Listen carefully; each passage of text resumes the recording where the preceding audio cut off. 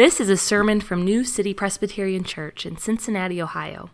To learn more about New City or to hear more sermons in this series, visit newcitycincy.org. When the iniquity of those who cheat me surrounds me, those who trust in their wealth and boast of the abundance of their riches, truly no man can ransom another or give to God the price of his life, for the ransom of their life is costly and can never suffice, that he should live on forever and never see the pit. For he sees that even the wise die. The fool and the stupid alike must perish and leave their wealth to others. Their graves are their homes forever, their dwelling places to all generations, though they called lands by their own names. Man in his pomp will not remain. He is like the beasts that perish. This is the path of those who have foolish confidence, yet after them people approve of their boasts. Like sheep, they are appointed for Sheol. Death shall be their shepherd, and the upright shall rule over them in the morning. Their form shall be consumed in Sheol, with no place to dwell. But God will ransom my soul from the power of Sheol, for he will receive me.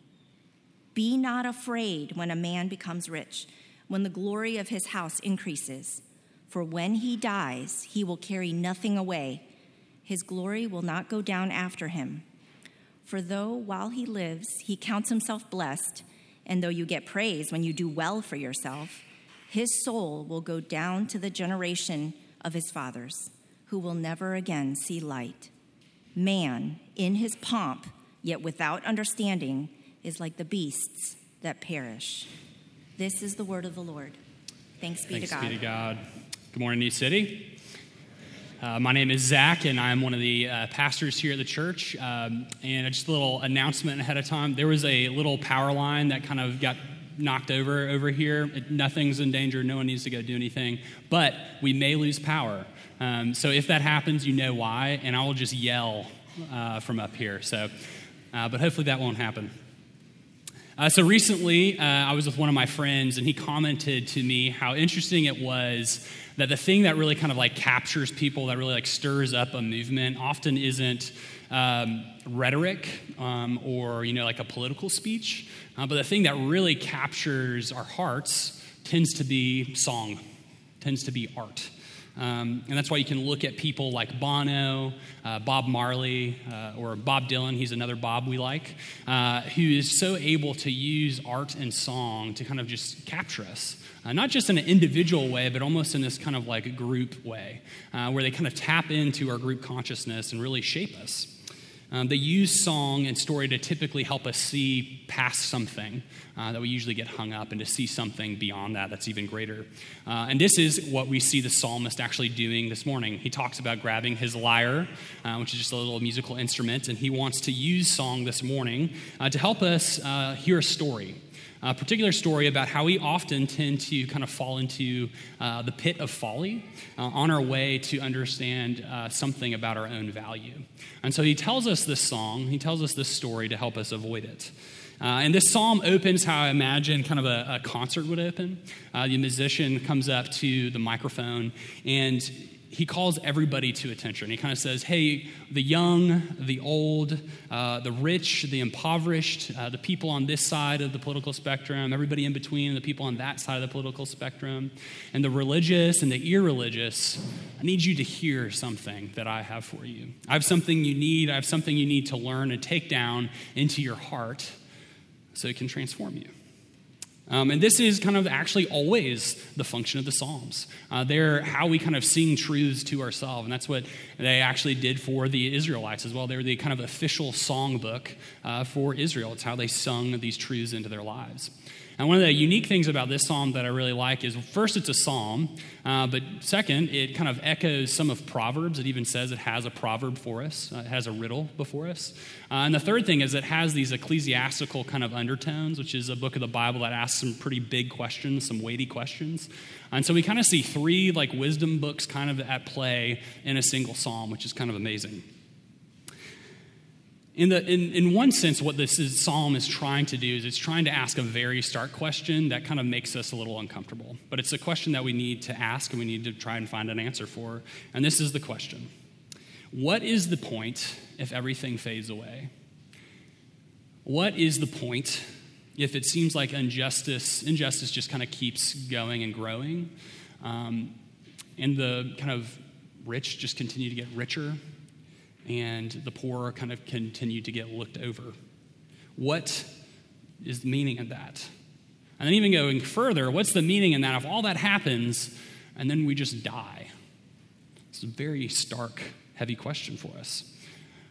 Thankfully, he gives us this in a song. It kind of makes it a little bit more palatable for us, right? And so he's going to help us kind of solve this big question through a song. And we're going to look at this song by looking at these 3 points. First is, why this riddle? Why does it have to be a riddle?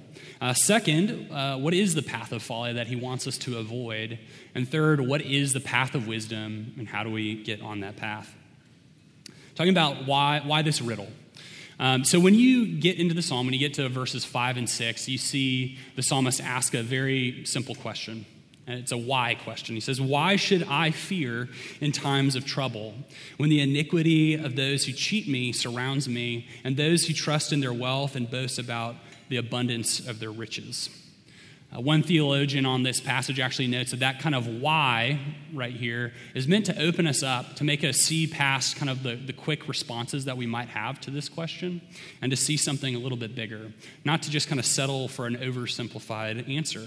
Because I think what we tend to do when we see this, or when we see other situations or circumstances that aren't the best, we tend to go, I'll tell you why you're afraid.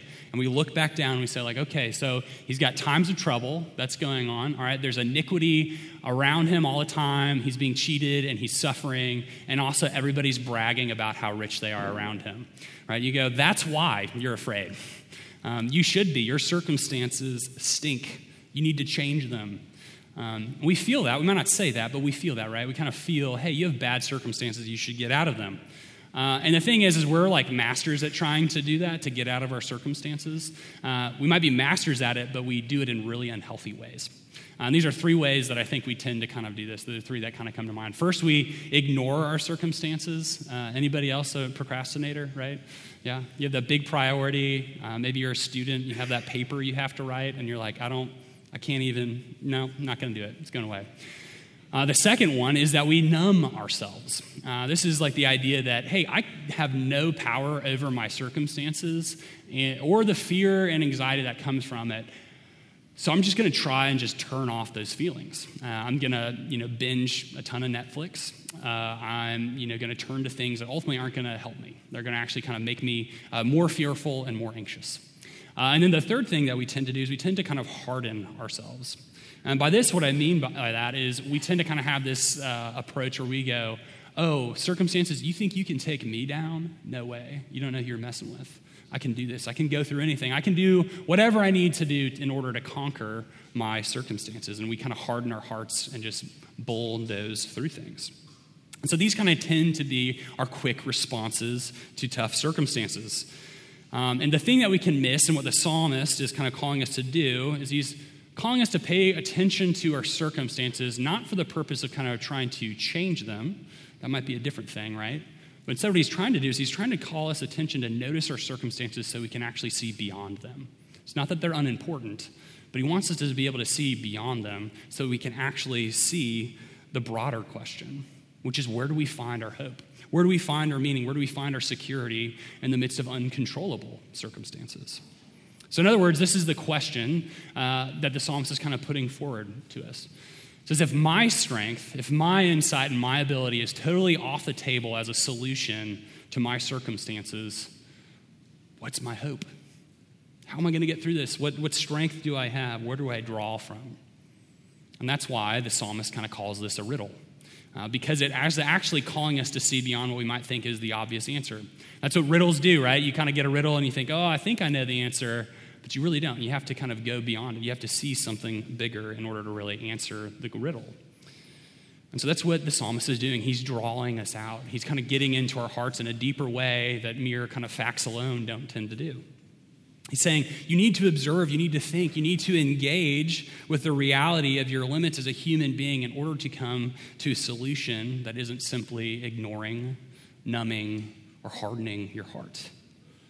In other words, a psalmist knows that people need to be drawn out. He knows that we tend to kind of prefer really simple, self-oriented solutions to really complex problems. And a great illustration of this is, I don't know if you've ever, I'm sure you have, we all have, right? Sometimes you're the one dealing this out and sometimes you're the one on the receiving end. But listening, we're terrible listeners. I know I can be a terrible listener. Somebody will be telling us about a problem going on in their lives, and sometimes we even say it, but we always definitely at least feel it. We're kind of like, man, if you just would have done something a little bit different back then, you wouldn't be having to deal with these circumstances, right? Or then we think back about something that, like a similar situation that really actually wasn't that similar to the situation they're going through, and saying, oh, I did that then, and if they knew what to do like I did, then they'd be okay. And we tend to kind of have these simple, self-focused solutions to really complex problems. And so we listen to people's dating woes, we listen to financial problems, we listen to familial conflict, and we kind of tend to think, man, if they just would have done the right thing a little bit sooner, it would have been okay. That's what we tend to do. And because we tend to do that, this is why we need the psalm. It's one of the things we actually notice that Jesus does too. Jesus uses kind of proverbs or parables or stories, if you will, to kind of draw us out from that tendency to go towards those simple solutions. He says, I know that when you get fearful and afraid, that you tend to lock down, that you tend to be a little bit more rigid and unable to see yourself and your world as it truly is. And so Jesus moves towards our hearts. He draws us out, and he says, I want you to see something. That's what Jesus does. And so we need this psalm. We need scripture because Jesus knows that we're fear-oriented creatures. The psalmist didn't know this when he was writing this, but we all have little things in the back of our brains called amygdalas. And amygdalas kind of shut us down when there's stuff that's scary. And it's really helpful, actually. But sometimes we get stuck. Sometimes we can't navigate our fears and anxieties. And there's many things we need in order to kind of navigate those, right? We need friends that we can talk to. We need to exercise. We need to sometimes go talk to a counselor. And sometimes we need medication. But the thing that we really need, the thing that is certainly a great power that we need, is we need something that's able to kind of pierce our hearts that can actually help us handle these fears that are coming at us at a rapid pace. And that's what Scripture offers us. And so kind of applying this to our lives, we need to see that God's word, going to it, is an essential part of living in his world well. The psalm shows us that God's word is incredibly relevant to our hearts and also to our ragingly anxious and fearful culture. We need this. So my question for you and I today is, when you're afraid, do you actually think about Scripture as a place that you could go to potentially find God's presence? To potentially find just a sense of calming down that you need in your fears, the sense that you can actually be validated in some of the fears that you're facing too, right? Like that's what the psalmist is doing here for us. He's saying these are real fears. Do you think about that? And I think this is why the psalmist and God sometimes uses these kind of riddles, is because he wants us to reconsider what we tend to assume about him, about ourselves, and about other people when we're really afraid. He's kind of saying, I want to cut through this fear so that you can know that I'm with you. I want to cut through this fear so that you can see beyond it. And that's why I think it's so important to him that he actually says at the beginning of this psalm, hear this, all peoples, give ear, all inhabitants of the world. He's wanting to be with us in our fear. And I think that's what we all crave, right? When we're afraid, one of the things we really want is we want somebody to be there with us in our fear. And this is God saying, I'm there. I'm there with you. Looking at our next point, we see that God is not only saying that I am there with you in your fears, but he's also trying to show you, hey, here is a way to avoid a potential path to folly when you're afraid that I really don't want you to go down. And in order to kind of understand this part of the psalm, I think there's three things I'm going to refer to today as the three F's. There is the fool, there's the fear, and then there is the folly. And these all kind of work together to help us understand this psalm. So one of the ways that wisdom literature in the Bible helps us understand how to live in God's world rightly, how to kind of navigate our fears correctly, is by setting up a path of folly and a path of wisdom. And another thing that it does, it tries to kind of show you this character who's called the fool. He's the one who kind of goes down that path to folly. And it's kind of a way of showing us, like, hey, this is what we should not do. And that's what we see in this psalm. The psalm here today kind of talks about the fool as this person in verse 6, those who trust in their wealth and those who boast in their abundance of their riches. So that's the fool for us this morning. The fear, or the second thing that we see, is the fear. And while there's many kind of fears reflected in this psalm, I think there's one kind of bubbling up underneath all of them. And it doesn't really necessarily come out straight and say it. The thing that this psalm is wrestling with is this. If the cycle of injustice just seems to keep growing and growing, do I matter in that? If the wealthy seem to be able to take care of all their problems, but my problems just continue to grow, does anyone see me? Am I alone? What's going to be the answer to this? And so that's the kind of cosmic fear that we deal with. That's what bubbles up in our hearts, and that's what the psalm points out. So here's then is the folly. The folly that the psalmist wants us to avoid is buying into the assumption that we're alone, that nothing matters, and that maybe we should actually go the way of the fool and try and use riches as a means to build our meaning, as a means to kind of help us ignore death. And so the psalmist is saying, don't go this way. This is his form of kind of doing a monkey see, monkey do not do, right? He's trying to make it extremely explicit for us. Because he knows that this is a pit that's really easy for us to fall into, and we're trying to figure out what does make me valuable, what does give me purpose. And there's this thing that happens to us many times in life that can really distress us, and it's when we see somebody has something that we don't. There's definitely kind of a level of envy there. But beyond that, too, there's this feeling that, like, when you see somebody who gets a house that you've always wanted, or somebody who gets to go on the vacation that you've always wanted to go on to, but you'll just never have the time or the money to go on. Or maybe they're just able to use their connections, their status, and their money to kind of just avoid a pain point in life that you can't. It tends to kind of make you wonder that question. It's like, well, who's going to take care of me? I would love to be taken care of. I feel kind of abandoned here, kind of alone. It's that fear kind of bubbling up, right? And so when we read this psalm, at first we might be tempted to kind of like point at the rich and be like, they're the problem. And certainly we're all called to kind of steward our wealth in a godly way. But I think here in this psalm, the wealthy seem more to function as a means of exaggerating something that we're already bumping up against, which is the frustrated feeling that we all have of being limited creatures. We kind of see ourselves struggling with the limitations of life, and we look at the rich and we think they don't have to deal with anything. In fact, the psalmist kind of even puts forward, he's like, it almost feels like they don't even have to worry about death. That's how much it feels like they have their lives together. And it's kind of interesting, too, because what we do is we kind of rail at the rich while then very much secretly wishing to be like them. That's kind of what we do. We have a double-sided heart there. And really, you could call us, the keeping up with the Joneses pitfall, right? The American version of this, I think, is particularly diabolical. And the reality of it is that most of us will never, ever catch up with the Joneses, because this is the secret fact about the Joneses. They keep getting richer. They keep getting more stuff. They keep getting more opportunity, more flexibility. They're almost like these characters that we build up in our minds. And the devastating reality of this pitfall is that we can look at other people and we try and find our value in terms of how we measure up with those people. And these are the very same people that this psalm would say falter, fail, and are ultimately going to die. That's why verse 11 says to us that their graves are going to be their homes forever. Kind of another way of saying this is the real difference between you and them, whoever them is, those Joneses, right, is the fact that they might have a little bit nicer of a tombstone or a coffin than you. But then it all kind of stops there. And there's this poem that kind of draws this idea out. It's called Ozymandias, and it's by Percy B. Shelley, and it goes like this. I met a traveler from an antique land who said, 2 vast and trunkless legs of stone stand in the desert.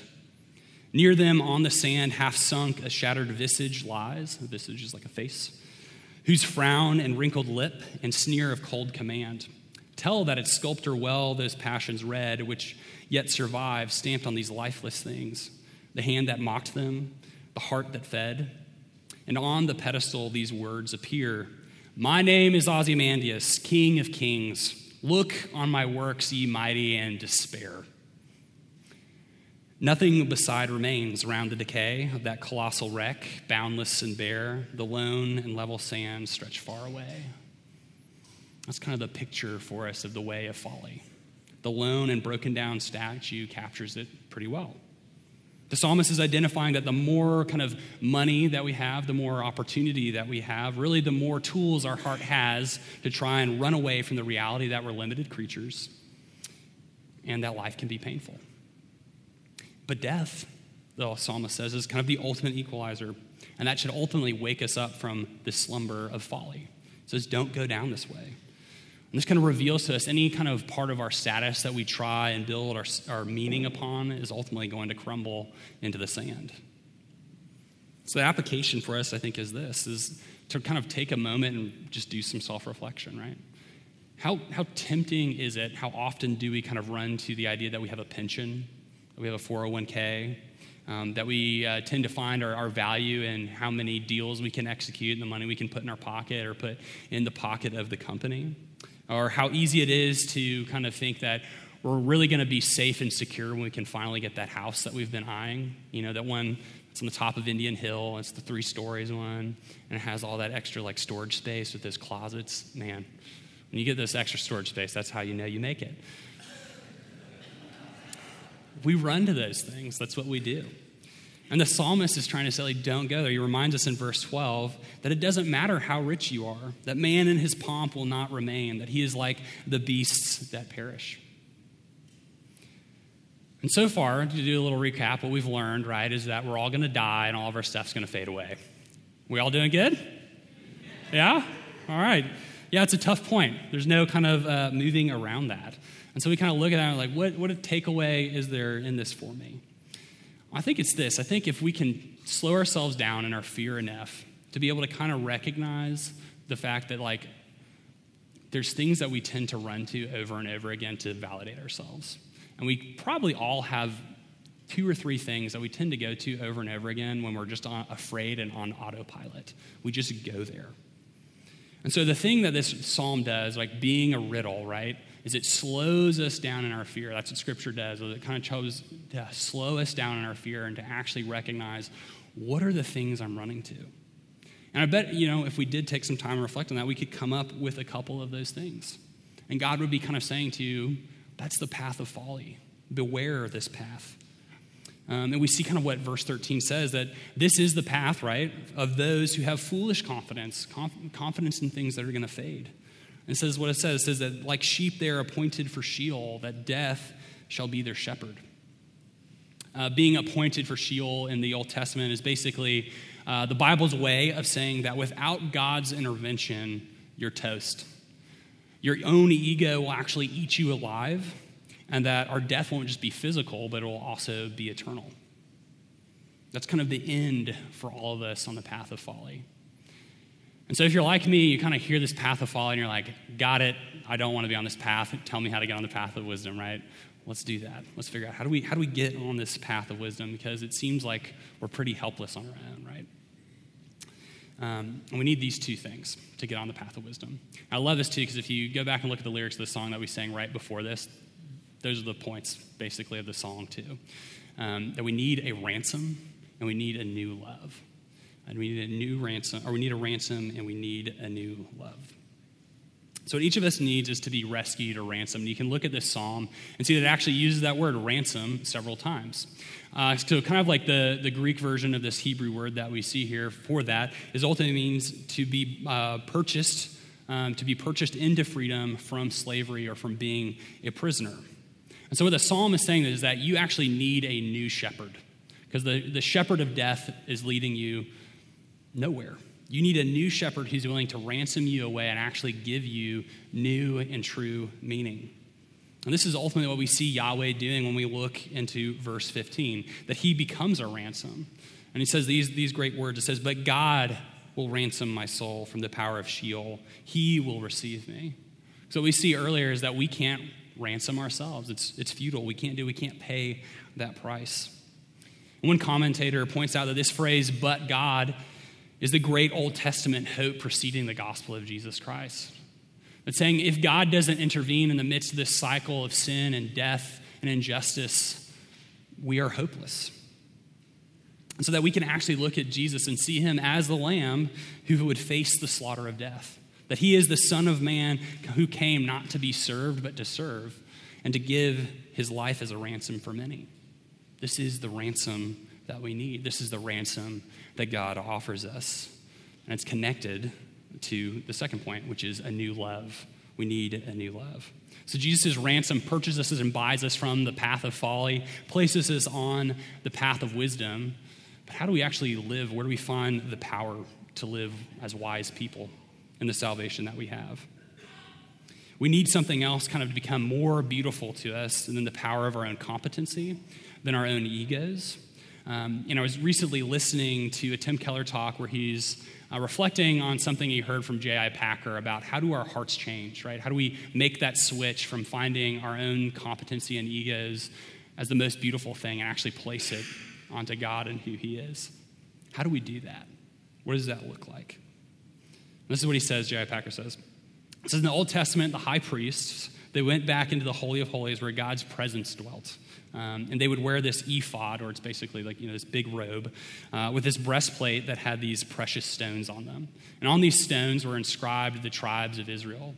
And so basically the high priest's job would be able to kind of go and be the intermediate between the people and between the holiness of God. And that's how God could dwell with a broken, sinful people. But it says that kind of echoes or foreshadows what we actually see in the New Testament, where the New Testament is very adamant that Jesus is our actual high priest. He's the one who's actually before the throne of God. There is not too much in this for us to, or it wouldn't be too much for us to kind of consider this and say that when Jesus takes us before the Father, we're inscribed on his very heart. That he kind of ushers us in before the face of the Father, so that when the Father actually sees you, he sees your name written on his heart, that he actually sees an absolute beauty. So what Packer is kind of saying is that this is the only way for us to ultimately be freed from the cycle of our kind of destructive preoccupation with wealth and our own competency. It's that we would actually see the one who is so preoccupied with us that he would face death in order to be with us. That we get to see the one who set aside his own competency so that he could love us, that he could live with us, that he could free you from the path of folly. So friends, I hope that as you hear the gospel, that you see it as much more than fire insurance or some kind of pie in the sky hope, and that Jesus' ransom not only frees you from eternal death, but also begins to give you access the only way possible to ever be free from the trap of trying to make meaning in things that will ultimately fail you, because we'll go back to it over and over again. In his talk, Packer concludes, he says this: here's what it means to be spirit-filled, or kind of in our case, on the path of wisdom. It is to be melted with the spiritual understanding that God sees you as an absolute beauty because of the work of Jesus Christ. And that in his eyes, which is the only opinion that matters in the whole universe, he finds you more precious than all the jewels that lie beneath the earth. That's who ransoms you, and that's who gives you this new love. The love that can actually change our hearts and where we run to is the love that can actually look us in the eyes and tell us, you matter. I have the power, I have the authority, I have all beauty to bestow on you, meaning that can survive any circumstance. And that's what we most need to hear. And so our application for us is this: are you able to feed your soul this good news? Keller uses this phrase, it's like convict your heart of this good news. And typically we hear convict and we kind of think that's talking about sin, right? But here what he's saying is like, no, you actually need to take this gospel and work it, kind of knead it into your heart so that you can actually realize that this gospel is actually meant for you. And the way that actually comes in and frees you personally, makes you free from the fears that you face. So the question for us is, are you able to do that? And if you are, continue to do that. And if you're not, there's good news. Throw yourself on the grace of God. He will help you. That's the whole point when we had the very first point of this sermon, right? Is that in Scripture, God uses Scripture to kind of help melt our hearts to his love. that's where we need to go. So run back there over and over again. It will actually be the beauty that changes us. Count Nicholas von Zinzendorf, big name, right? So he was a guy who lived in the 1700s who actually helped start the Moravian church. And he was a count, which meant that he had a lot of money and a lot of connections and a lot of status. But it's also well known about him that he gave almost all of his money away. And he counts one of the reasons for why that happened is connected to this experience that he had as a young man, where he went to go see this painting of Jesus. And it was Jesus wearing a crown of thorns. And more than the painting, it was the words underneath it that kind of changed him. And these are the words. He said, "All this I did for thee, what dost thou for me? All this I did for thee, what dost thou for me?" It was an understanding of the reality of Jesus' love that kind of pierced Zinzendorf's heart and changed him, and changed the way that he viewed not only his wealth, but also other people. It's the thing that changed him to make himself see that the biggest enemy, the biggest thing that he should fear is being trapped by wealth, being trapped by the idea that he has to avoid his death, and so that he can be spent because he knows he has eternity with the Father. And friends, that is our hope. That when sacrificial love actually captures our hearts, that our eyes can finally be lifted off ourselves. That our eyes can finally be lifted off the things that we run to over and over again, and they can fall on our beautiful Savior who validates you, who gives you security and gives you a future. And that's the gospel. Let's pray. Heavenly Father, this morning we thank you for the reality that you know our hearts and how we long for meaning. You know how we ache to have purpose that will not fade and have a security that will not falter. We confess that we have sought all sorts of different means to control and quiet our hearts. And honestly, they've just left us more exhausted and more fearful than we were before. And so this morning, would you help us to take your love to a deeper level in our hearts? That we would know the power of your ransom and the joy that comes from your approval and the loving work of Jesus Christ. We ask this in the name of the Father, and the Son, and the Holy Spirit. Amen. You've been listening to a sermon from New City, a church in Cincinnati, Ohio. Visit our website at newcitycincy.org for more sermons and resources. That's newcitycincy.org. Thanks for joining us today, and God bless you.